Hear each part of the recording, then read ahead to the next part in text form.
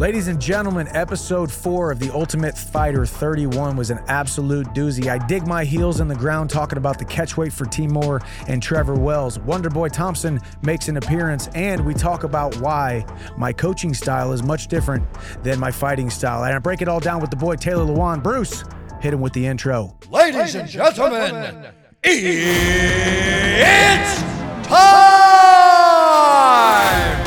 The Ultimate Fighter Season 31 reaction show, brought to you by CarShield, hosted by Michael Adler. Ladies and gentlemen, you heard the man, Bruce Buffer. This is the Ultimate Fighter Season 31 reaction show hosted by yours truly, Michael Chandler, and brought to you by CarShield. Thank you all so much for tuning in. First things first, we've been doing a weekly giveaway every single week. Connor, hit us with the winner of this week. This week's winner is Alan Wynn. Alan Wynn, congratulations. Yee! Yes, let's go. Hey, so for those of you who have not heard yet, I am giving away 12 of these. A signed copy of As a Man Thinketh with a bookmark of a signed Panini card. Inside of the book, we will be shipping those out after the last episode. Link is in the bio here on YouTube if you're watching, or in the show notes on audio, or on my Instagram link profile. So make sure you sign up and enter yourself into the giveaway. But I am excited to break down episode 4 with a extremely good friend of mine, a man who I've been to numerous fights with. He is a perennial Pro Bowler for the Tennessee Titans, and he is Bussin' with the boys. Taylor Lewan, everybody. What an intro. I'll clap for myself. Let's go, I'll clap for myself, dude. That's fucking awesome. What an intro. Dude, thank you so much for being here, man. You and I have talked fights. We've talked fights with Dana, boys with Dana. Dana, we are becoming friends, and I do enjoy every single bit of that. You've been to slap fights, and you actually, before we even get into it, actually, one of the coolest things, and it's actually a little bit embarrassing because I pride myself on never being tired. I pride myself on having a ton of energy. I pride myself on going into the suck and coming out smelling like a rose. Unscathed. But I saw you in Vegas, week 2 of this freaking show that I was a coach on. And tell me exactly how you felt. How did you feel about the boy? Well, yeah, obviously you said it, dude. You like going into the suck and being unscathed and like a bed of roses, man. My man does not take adversity. You just handle it. You handle adversity. I pride myself on that. Yeah. So we were doing a vlog for Bussin' with the Boys, and we're like, yo, Mike's in town. We were all trying to meet up or whatever. It was the first time I ever gambled with Dana. So like my nerves are high. Yeah, that's right. And I walk in the UFC headquarters like Dan Bilzerian. It's just a cool setup, what you guys got going on in there. And I saw you, and I was like, man, I've never seen Mike like this in my life. You seemed so drained. And the thing you got so mad about, I was like, bro, you tired? You're like, I don't get tired. I don't get tired. I don't get tired. That's what I was like, I don't get tired. You're exhausted right now. I know. And it just became a running joke the entire time about how tired you were the whole time. It was really funny. I was like, hey, are you sick? No, man, I don't get sick. You tired? No, I don't get tired. Yeah. But I was legitimately, and I've said this now, this is episode 4, plus we had the pre-show. I honestly said this is one of the hardest things I've ever done in my entire life. I could go through a 12-week training camp, and I can handle the ups and downs, but man, having a camera on you at all times, having a microphone on you at all times, knowing that you're going to be on ESPN all summer, always on eggshells because Connor's around. I'm trying to get my guys into the best scenario possible. I cared so much more about these guys than I ever care about myself. Right. Leading into my own fights. So it was the boy was struggling. When you were talking about struggling and how draining it was, what was like the number one factor of draining? Was it the cameras being on you all the time? I feel like you always had to be on. Was it, hey, what's Connor going to say? Like, do I have to have a rebuttal? Because then I don't want him to say something that I look like a certain way. Was it the guys and them fighting? Like, there's a lot of variables that end up draining the tank a little bit. A lot of variables. I think the biggest thing was, just every single day, every single moment that my eyes were awake, I was fully into this show. Yeah. Even if we get done with the fight night and all my guys won, okay, that's great. Give them hugs and I love yous and this is great, man. I'm excited for you guys. Okay, but now I got these other 4 guys who are fighting in a couple days, because week to week, it looks like these guys we've had all these weeks, but it's a 12-week show, but we only filmed it in 4 almost 5 weeks. So super condensed. Super condensed, which meant, there was no days off. I think we were there for 32 days or something like that. And we were on for 29 or 30 of them, where I actually had a day off. There was 1 or 2 of them. So yeah, to say plus just constantly figuring, there was all kinds of new stuff. We saw at the very end of this episode, some drama that's happened with Bracketona that we'll get into later. But, there was just constant ups and downs with this whole thing, and me feeling like I had to pour into these guys, which meant I was not pouring into myself whatsoever. Right. Draining the tank for sure. Draining the tank.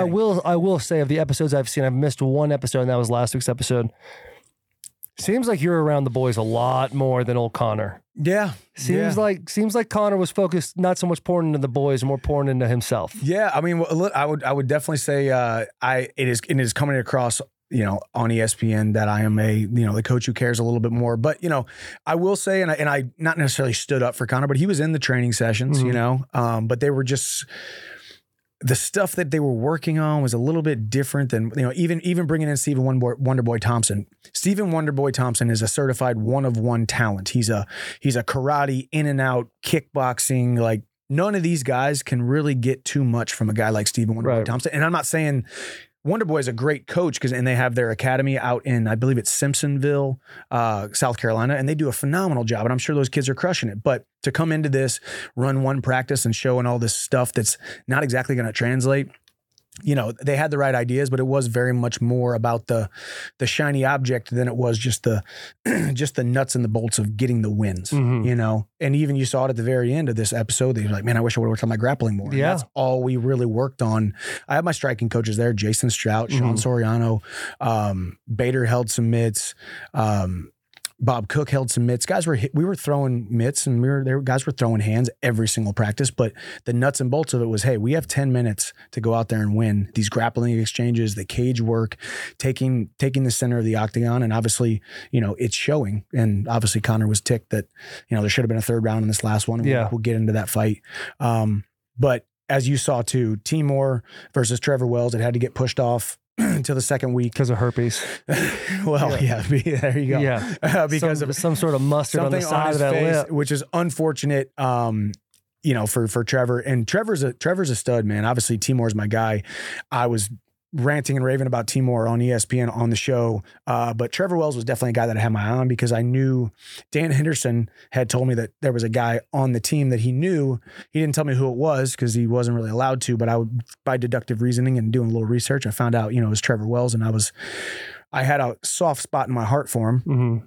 And obviously I ended up not being on his team, but these two dudes fought, and let's get into the fight. I think we're just going to watch the highlights because obviously it was a 10-minute fight, but there was some really good highlights in there. I think, going back and watching it a second time, well, actually this would be the third time that I've seen it. It was definitely close. Yeah. When I was there, obviously bias. We're all biased, whether it's a football game, whether it's watching a fight, we're all biased. My bias definitely said that Timur ran away with it. It was definitely a close fight.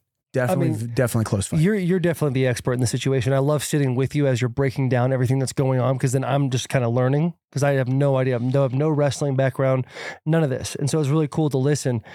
It does seem like Timur ran away with it a little bit. And then as you're like, hey, you do a good job of being non-biased, of saying, hey, this guy, that's some good punches. Oh, that's bad defense by so-and-so or whatever, back and forth. And it's fun to watch with you. Well, thank you. Well, it is a hard position too, because, right after this, Trevor becomes not an enemy anymore, right? He's wearing the blue. He's on Connor's team, but he's not in quote unquote opposition anymore. Same thing with Jennerman after the first one, and then Mondo after the second one, and then last week was Aaron McKenzie. And then you start to, once these guys are no longer on the show, you also start to just break down the walls, and you're like, okay, well, hey, let me help mentor you through your black eye and your stitches and the pain that you're feeling, that you have to be stuck here in this crappy scenario for the next 4 weeks. And I got to know these guys and peel back the layers too. So it was hard to, obviously I'm riding with my guys in red, but ultimately they were all just dudes chasing a dream. Well, I'm glad you're there for them, because it seemed like you were the only one that was. Let's roll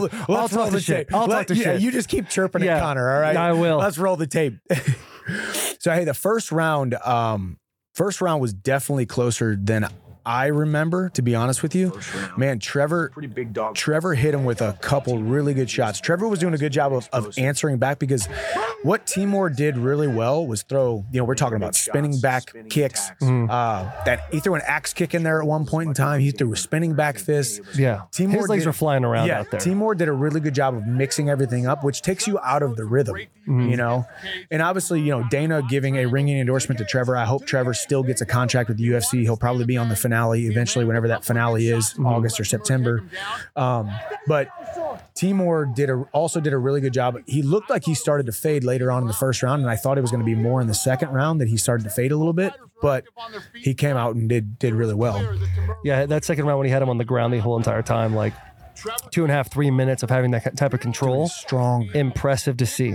And you did, I mean, the whole catch weight thing seemed like it worked out in Timur's favor a little bit, but that's good coaching and that's good negotiating. I had to stand up for my dude, you know, because Timur is the bigger guy, and you definitely saw it more in the second round. When he got on top of Trevor, you could see it in the size of their bodies when they were on the ground. Timur, as a 35er, when I was grappling with him, when I was pushing him up against the cage, he was pushing me up against the wall. We were working on these specific things. But man, this dude because I'm also rolling with 135 or 155ers, right? Guys that are 20 pounds heavier than him, and he was stronger than some of those dudes. Yeah, you get that muscle, that side muscle, that dense Dagestani, just hard life showing up in the octagon, right? And then this right here was a little bit scary when Trevor gets that reversal.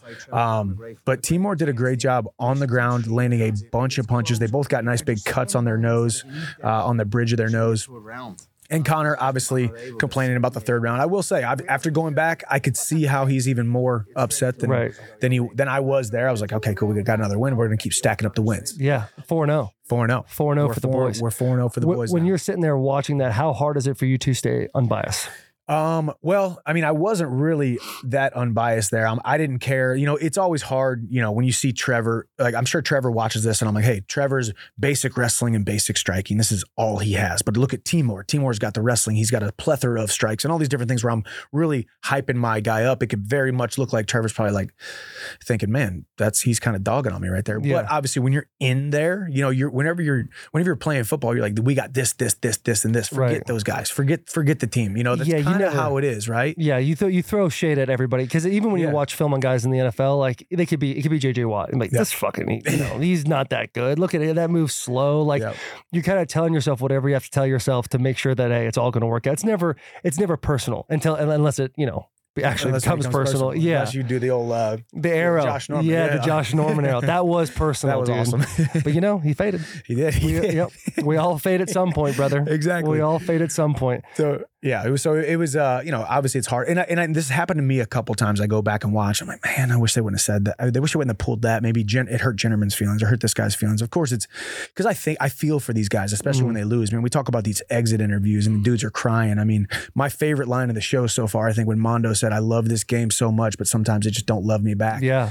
And it doesn't matter if it's football, if it's fighting, if it's any sport, if it's finances, if it's business, if it's relationships, man, it's just it's tough to see someone's heart get broken and tears coming down. Dudes leaving in an ambulance last weekend, Aaron McKenzie leaving in an ambulance, man. It's tough. But ultimately, man, this is why we love the show. And they did a really good job with the backstories of these guys. You know, so obviously starting with the fight, Conor, and they didn't show Conor coming in. I think this was definitely the fight night where Conor started getting a little chirpy, you know, a little bit more, hey man, this is, because of course, if I was on the other side of it and I was now 0-4 and there is at least one other fight where it could have gone to a third round, I think the McKenzie versus Austin Hubbard fight was clear cut 2-0. Should have went to a decision after that second round for sure. But this one definitely could have been a little bit more up in the air. So you see Conor kind of coming into the cage and it's like, let's fight, boys. Let's go to a third fight. Right. Which now looking back on it, kind of would have been cool to watch those guys fight again. Let me ask you this. If you're sitting in that situation, the roles were reversed. You're sitting 0-4 right now. What are you doing? What are you saying to your guys?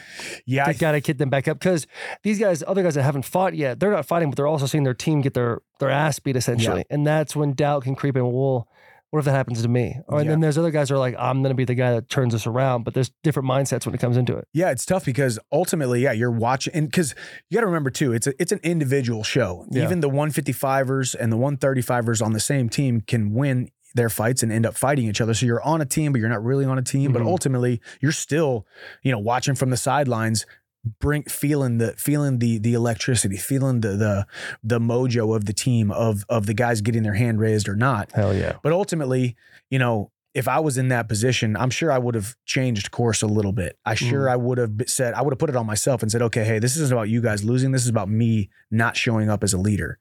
You are not winning these fights because I have not shown up as a leader. I haven't made you believe that you can win. So that would have been my approach. And I probably would have got a little bit more animated, probably a little bit more. They would have really felt it, you know, and not in the sense where I'm like their, you know, college football coach or their college wrestling coach where they're like, you're going to feel it right now because I own you. I mean, they're on their own path. I'm on my own path, but I would have made them feel it more. But you bring up a good point about everybody's on their own path. And like these guys come in, you shot this in 4 weeks. Like how much can you really teach these guys? Like sometimes the talent level is just that much different. Yeah, for sure. Well, and even going back to, because I said this earlier, in the exit interview when he was, when Trevor Wells, who just lost this fight, was talking to Mondo Jennerman and Aaron McKenzie, he's like, man, I just wish I would have grappled a little bit more. Because obviously he lost this fight because of the grappling.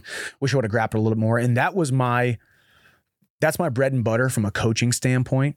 Obviously you see the way I fight. I'm not a big grappler out there, but ultimately these guys were grappling every single day. We sparred maybe one day.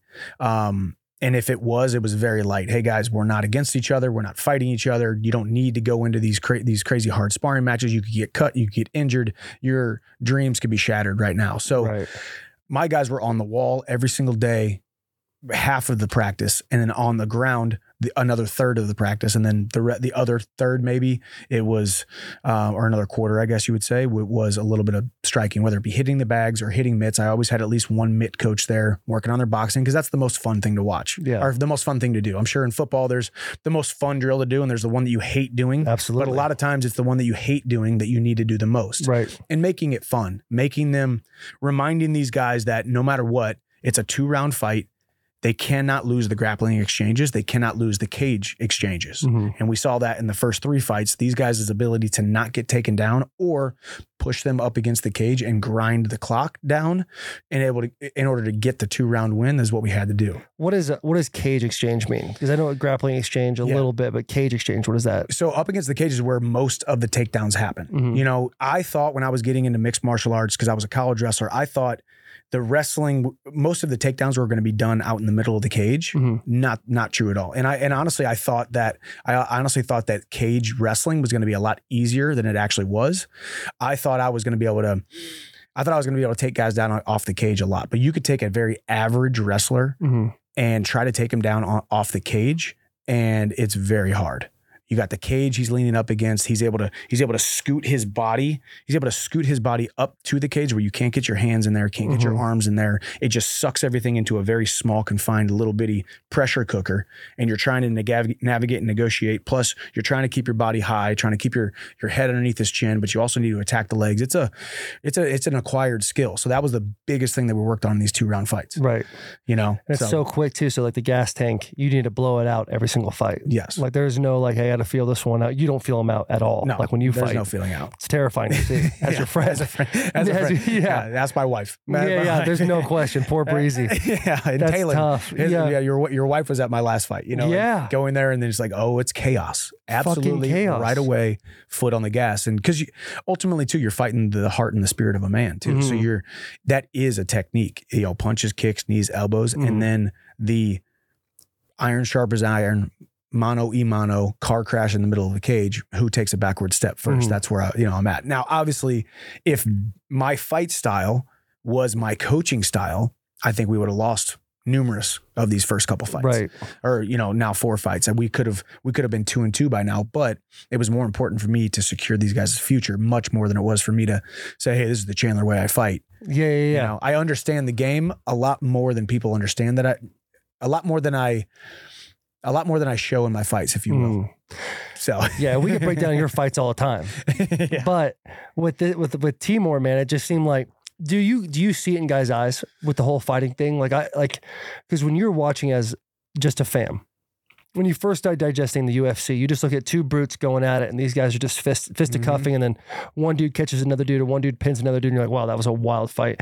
And then as you start to learn more and more, like the mentality, how much the mentality goes into it, the technique, the fundamentals, the power, all that stuff. Like when you're looking at these guys, are you being able to see, like within the first hour, okay, this guy's got the attitude, this guy, not so much. Yeah, and the good thing was, I think that's more of a, well, so here, having the veterans was a double-edged sword because now that we're seeing us be 4-0, and I've even seen people talk their talk on the socials and stuff. Hey man, this isn't even a competition. Of course the veterans are going to beat the prospects. And I would think that too. Yeah. But ultimately too, you got to remember, you've seen these backstories. Last week, Austin Hubbard up at 4 a.m. working at a house restoration company. That's his full-time job. Nate Jennerman was the UPS guy, but Cody Gibson, he's a high school PE teacher. You know, Roosevelt Roberts is still chasing the fight dream, but he's probably got a part-time job. These guys are still, since they leave the UFC, there's not a lot of money outside of the UFC in these smaller promotions. So half of them have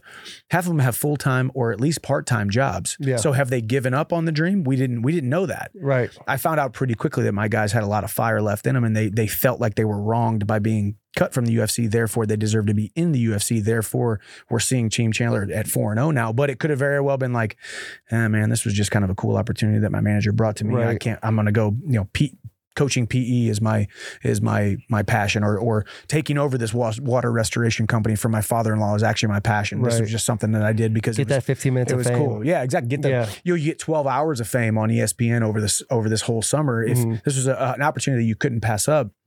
Compared to the prospects, where it's like these guys are still full of piss and vinegar. They still think they deserve to be in the UFC.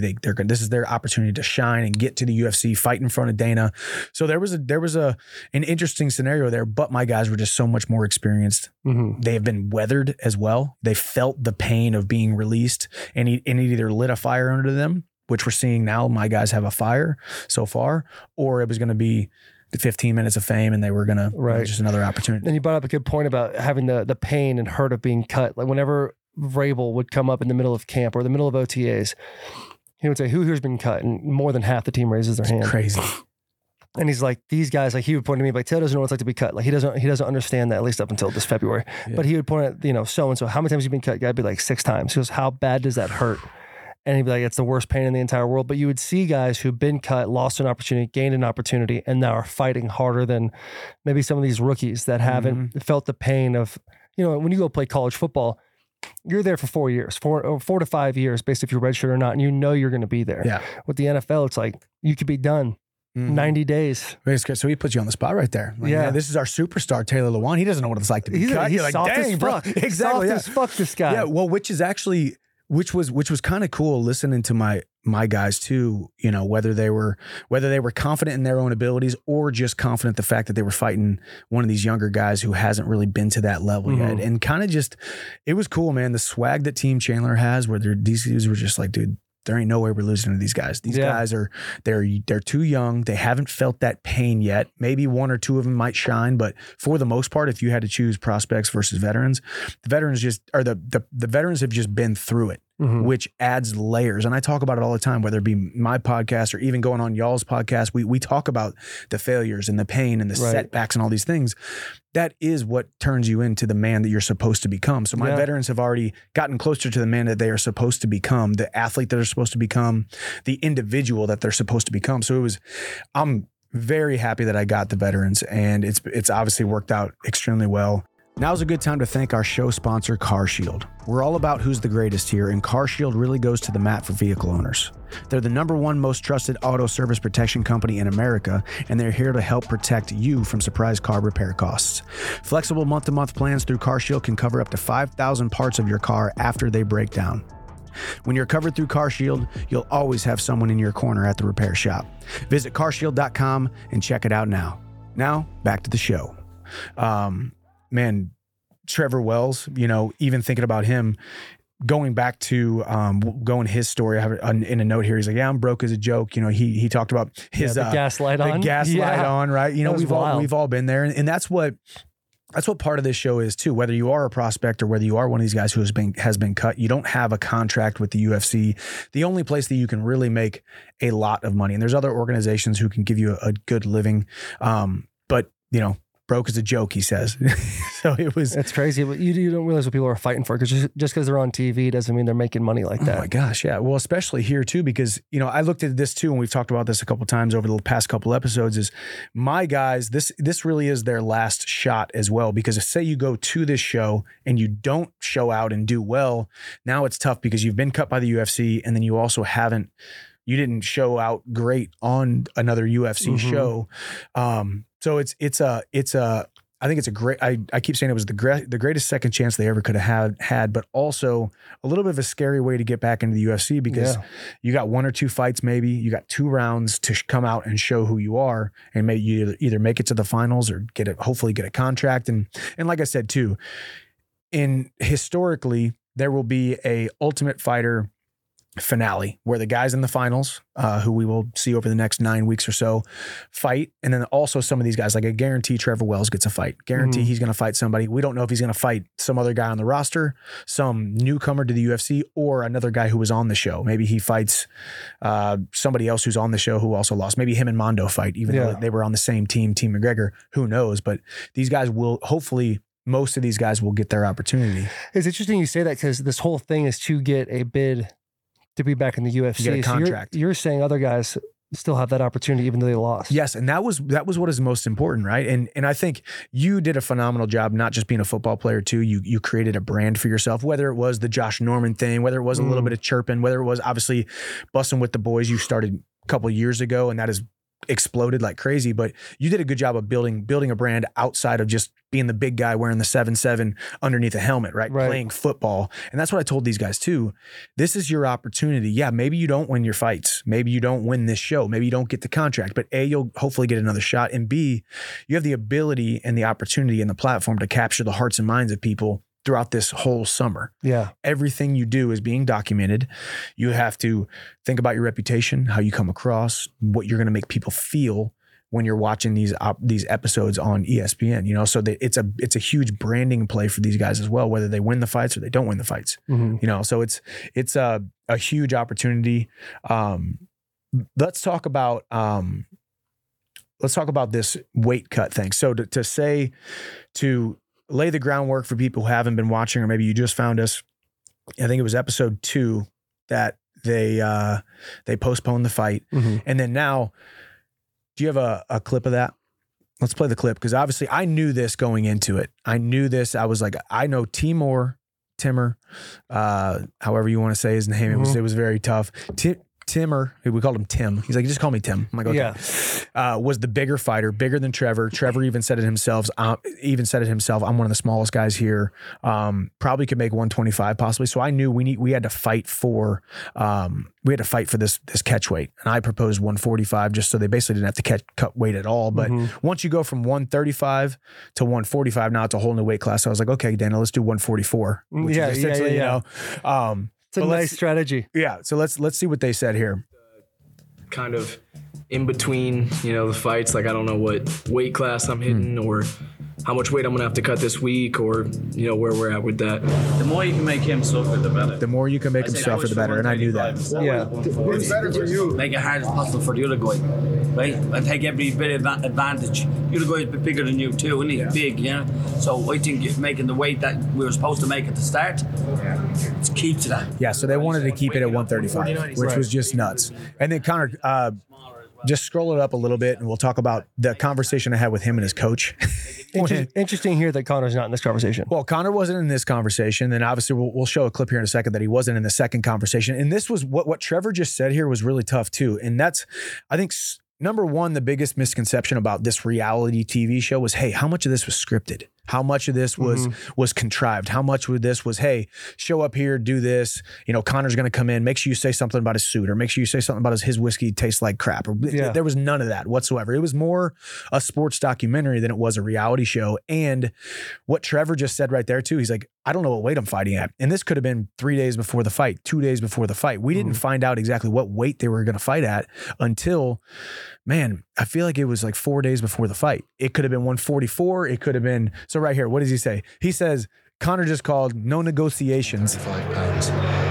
we're not doing 135. I'm like, we're not doing 135. Yeah. You know, he's like, I'm just the messenger. And I got my team there. We had already had these conversations. What they're saying is Your boy with the long hair looks frustrated. Yeah, exactly. weight division. No, actually, and here I concede and say you're right. 145 is a different one, a different fight weight class. So 144. We were concerned about getting a deal. It wasn't our guy who had to, pull out of the fight. I'm not trying to punish him. That's a good point you bring up there too. It's like, hey, our guy didn't the same one. do anything to not fight. Like, this is your guys' situation. You guys essentially have all the leverage in the conversation. Yeah, of course. It's like I'm not here. you and Connor. It's between me and Connor. This is a conversation. I'm just passing on the message. I like the subtle look back over the shuttle too. Like, Hey, I'm like, where's he at? I'm like, then? yeah, where is he at? Yeah. It's between me and Connor. Okay, you can cut it right there. Like, it is between me and Connor, but Connor's not here. But he's like, okay, 135, no negotiations, blah, blah, blah. I'm like, okay. And he's like, well, you can't do 145 because it's a whole new weight class. I'm like, you're right. Actually, I heard that from the commission that day. So, okay, we'll do 144. And he's like, well, that's not a negotiation. I'm like, well, we're not in a position to negotiate here. Yeah, This is they're my not in the guy. position to negotiate. Now, granted, too, what else was there? There was something else. Oh, I think I touched on this. Trevor Wells didn't do anything wrong. You know, like it wasn't like it was his fault, and it was something that the commission made this fight get pushed back. So of course I'm like, well, I don't want to punish Trevor, but I also have to stick up for my guy. And the hard part too is when I'm standing here, Connor's standing next to me, Dana's sitting here, and Timur was watching and listening to this conversation. Dana said it was a catch weight. And I'm like, okay, so now my guy knows he's getting a catch weight. I'm planting my feet in the ground right here, digging my heels in, and I'm getting this catch weight. Yeah. Because this is my dude. Number one, he heard you say it. And number two, it's just the right thing to do. So I had to stick up. But once again, it was between me and Connor wasn't there to negotiate. So. Yeah. You do a good job of playing both sides of the fence too, talking about Trevor Wells and all that. Like, hey, you do a good job of saying like, you're not my guy right now, but I still love you and I still care about you. I just imagine him and his career. I'm not trying to screw him in this scenario, but I am trying to stick up for my guy. He's wearing red. I'm wearing red. My name is on the back of his jersey. Therefore, I stick up for this guy. Right.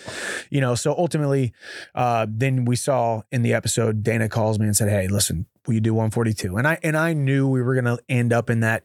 It needed to be bigger than 140. That's all I cared about, Well, if they'd have said 140, would you have said, yeah?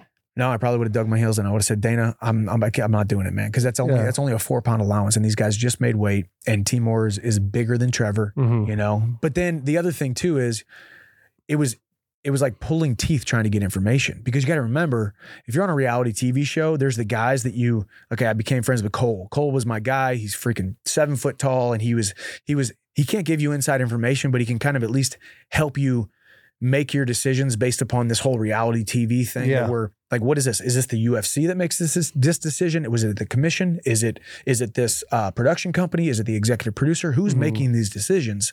So ultimately, all of them were just like, nope, not saying anything, because they can't say too much either, because their livelihood is on the line. If it got leaked that, one of the producers gives me some kind of information, hey, this is how it should go, or blah, blah, blah, these guys can get in trouble, because they're worried about their job. So everyone's just like, plead the fifth. I can't say anything. So I'm like, okay, I guess I'll talk to Dana.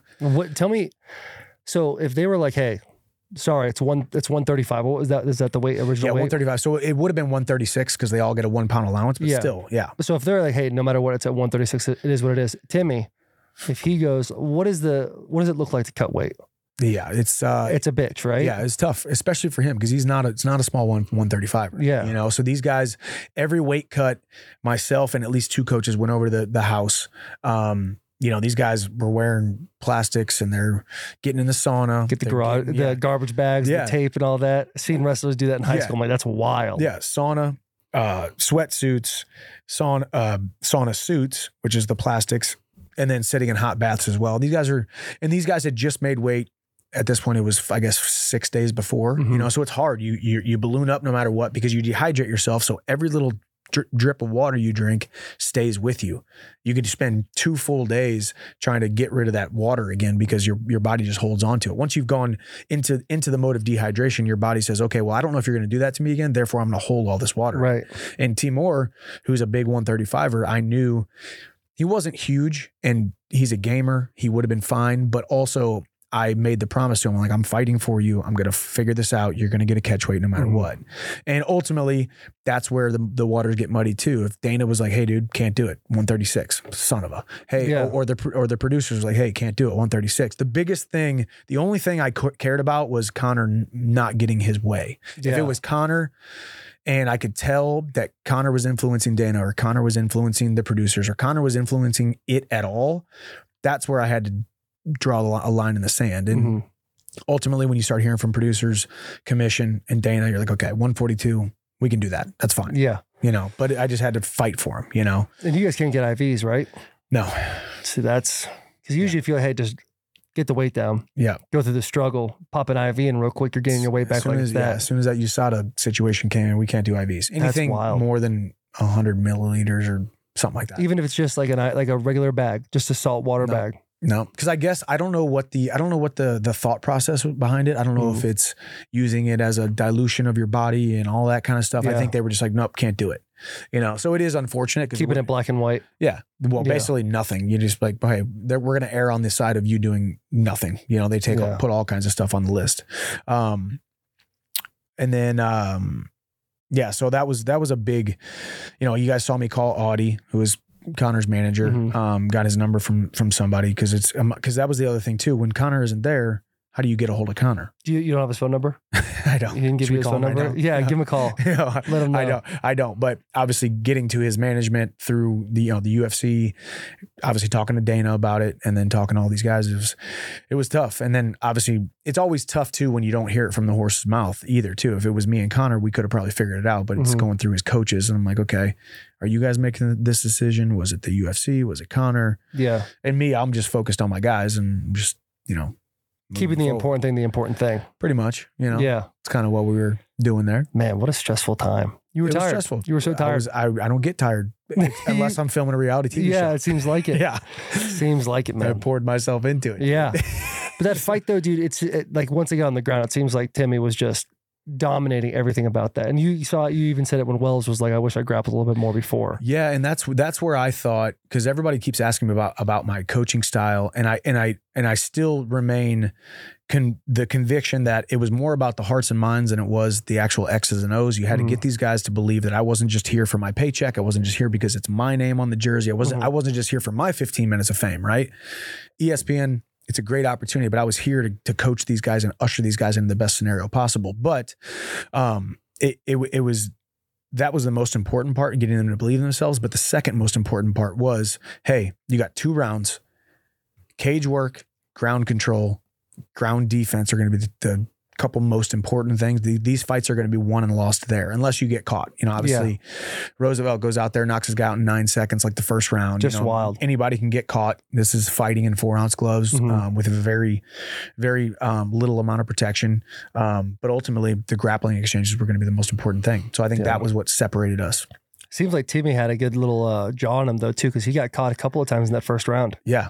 He seemed like he was handling it. He does. And that was one thing that I think leading up to that fight, he had been dropped before. And I don't know if it was his UFC fights or the fights prior, because as I've said too, we got a list of 20 something names that could be on the show, and we end up with the 16, and only 8 were on my team, obviously. So we did a ton of research, made a bunch of calls, emails, looking up everybody on social medias, looking up their highlights, looking up all this different stuff. And Timur had been hit and rocked a couple times too, you know, so that was definitely one thing, which we all do. I got dropped in my last fight. It's part of it. You know, as long I've been knocked out twice with the helmet on. I can't imagine having no helmet on. Yeah. True. So as long as you get up, you're good. Yeah.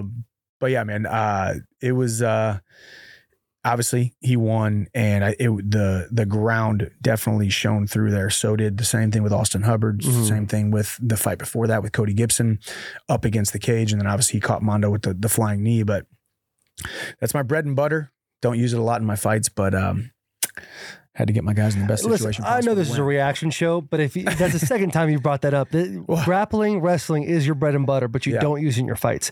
Yeah. If I went into a game and I was like, man, I'm a great 2-handed puncher in my pass protection, but you know what? Fuck it, dude. I'm going to do 1-handed punches this game, not use my bread and butter. Why not? Is it because of the thrill of the game? Like you like exciting fights or what? No, I don't like exciting fights. I think if I had my choice, I think they would all be boring and easier but I think it's, you're the one fighting. You have your choices, right?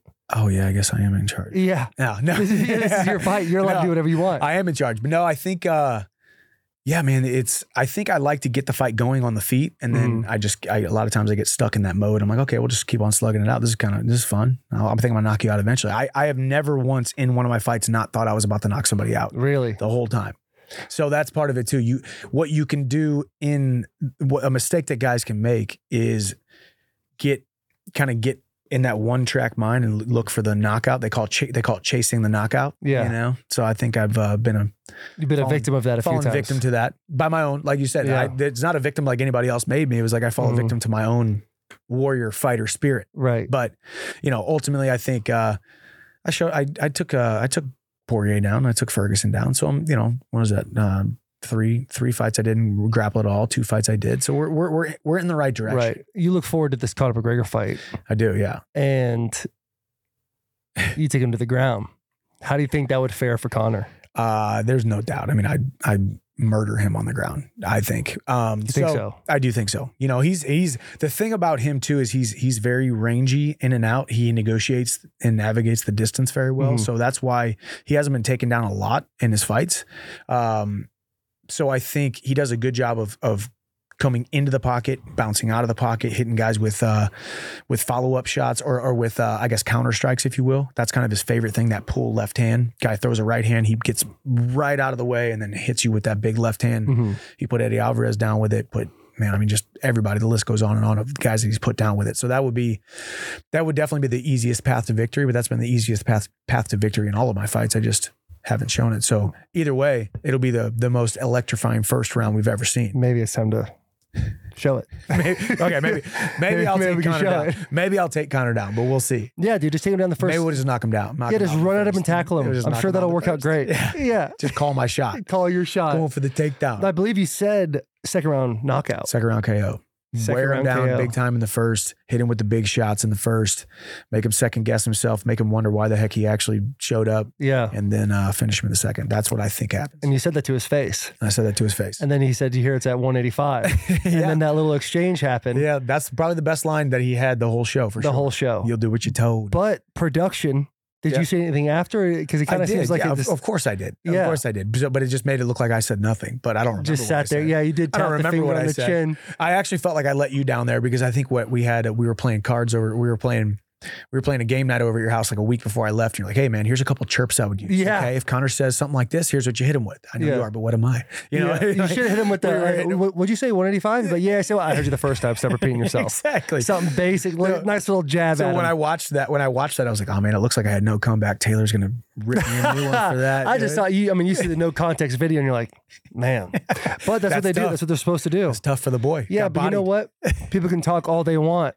At the end of the day, that octagon's gonna be closed, and so you and him. Exactly. God, I can't wait for that That'll fight. Be good. So hopefully we get some fight announcements, fight news here soon. Everybody, I know you guys are waiting on pins and needles, and I know everybody is, thinking Connor's not going to come back, or he's got this going on, he's got that going on. Like, there's a lot of intrigue going on. Everybody is eager for results, eager for information. Yeah, there's stuff going on behind the scenes. We're going to figure this thing out. We will fight eventually. It seems like there's a lot of stuff going on, especially this past weekend, or this stuff coming out this weekend about Conor, like allegations. Yeah. He's in the club. He's wiping that nose a lot.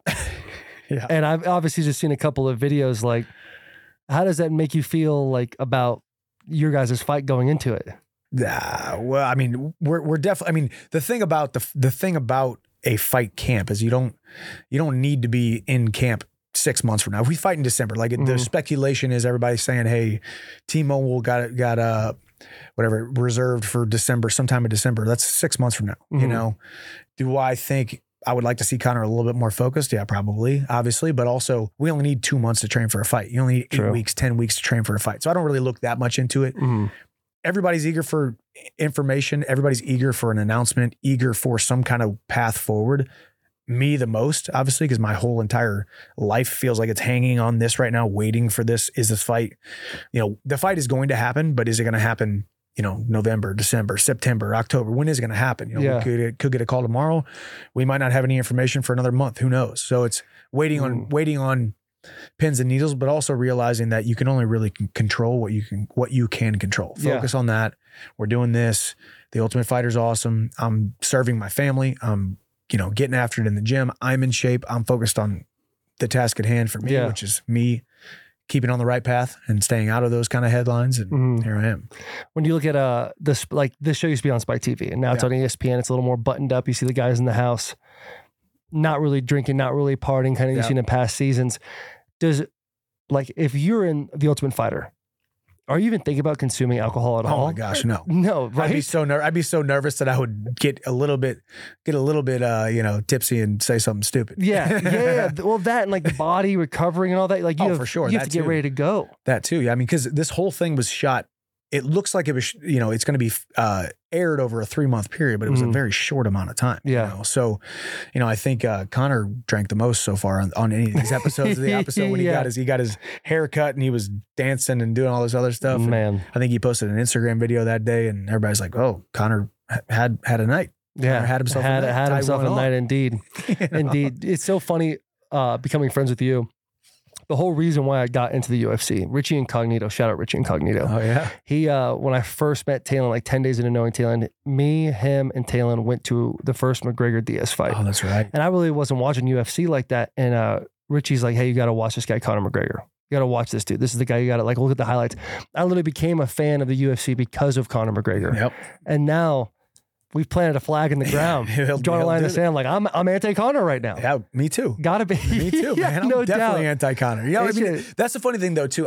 I can take my ego out of this whole thing. I'm not necessarily anti-Conor. Do I want to beat the heck out of him? Do I want to absolutely demolish him? Did I want to beat him so badly on the show that I want to make him look bad as a coach and all that stuff? Of course, but ultimately, there's a million other guys like you who became a fan because of Conor. A million other people who felt what it felt like to be at one of these big fights, and it elevated the UFC, which has then in turn elevated my paychecks, elevated my platform, elevated all of us fighters have benefited from any superstar like Conor who has come in to the sport and got us all to a position where we can all make more money, make a better living, and become much more in the limelight than we ever would have been. So I'm not an anti-Conor guy, but whenever fight camp happens, I'm thinking about one thing, and that's separating him from consciousness. Yeah. He wakes up like, what just happened? What a line, by the way. Separating him from consciousness. You ain't got consciousness around me for very long if you're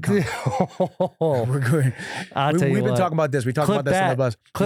We talked about this on the bus numerous times. That was the fight that I wanted, and the fight is going to happen. It's just a matter of time. You definitely spoke it into existence. Made it happen, man. I've visualized it. I've talked about it. I wasn't afraid to say it.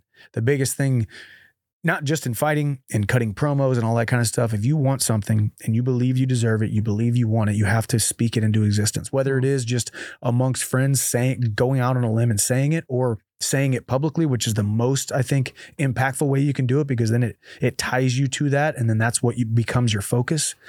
And it just elevates your consciousness toward that thing happening. Yeah. And you see more and more signs. Even right now, while everybody else is seeing signs of this fight being in jeopardy, or everybody else seeing the signs that Conor is doing what he's doing, all I see is signs that this fight is happening. It's going to happen by the end of this year.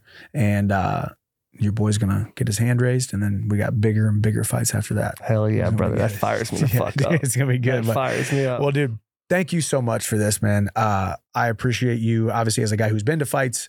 You and I, who have talked about this fight, I don't know, less than 225 times over the last couple of years. Yeah, we've talked about it a lot. It's been the topic of conversation numerous times. And then actually, I feel like you and I lived this a little bit since you and Will were there. We went to the Power Slap. We went to, while you guys were there in Vegas, and you actually saw me, and the boy was hurting. Yeah, well, dude, it's very cool to see your journey. It's been very cool to see your journey, man. I'm stoked for you. For sure. But thank you for joining, man. I appreciate it. You are an awesome dude. And also anybody out there, thank y'all for tuning in and subscribing. Make sure you check out Bussin' with the Boys. These guys are putting out fire content nonstop every day. I've been on the bus how many times? 4 times now at this point. You're out there. You're our number one most reoccurring guest. Yep. And I will continue. I've actually been on the bus twice right after a fight, and I don't think I've won yet.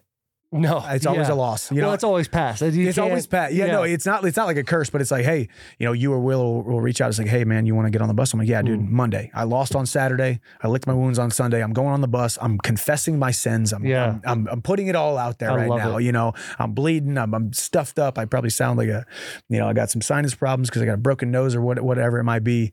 So thank you guys for giving me a huge platform. Thank you for being on this show. Thank you so much. And man, we'll episode 5 will be next week. We got the Beer Olympics coming up very soon, so that'll be fun. Yeah, it'll be a week from tomorrow. A week from tomorrow. This comes out Wednesday, right? This comes out Wednesday. So it'll be 6 days from now. 6 days from now, the Beer Olympics. We got, give us a lineup of everybody who's going to be there, or at least a few people. Yeah, I'll give you comedians, athletes, entertainers. Yeah. So you will be partnered with Russell Dickerson, your boy, Russell right Dickerson. there. You guys, shout out Tough Reaction Show episode 1. Yeah, Russell Dickerson, stud, and they can absolutely put it down. Comedians, obviously, Burt Kreischer, Shane Gillis, Uncle Laser's going to be there. Oh my gosh. Football players, David Bakhtiari, left tackle for the Packers. Jordan Roos, Corey Levin, they will be partners. They play for the Tennessee Titans. We got George Kittle, DeForest Buckner. Like it's gonna be a time. Jelly Roll will be there. Epic. We don't call it the Olympics for no reason. This is the Beer Olympics. This is gonna be elite. So everybody, obviously, like I said, subscribe to Bussin' with the Boys. Make sure you check out, if you're not already checking out the content, most likely you are. But those videos, that whole vlog, whatever y'all are going to do aside from for that event is going to be phenomenal. So. It's going to be awesome, man. But dude, well, thank you for being a part of it. Thank you guys so much for tuning in. And thank you all for your support as always. God bless. We'll see you at the top.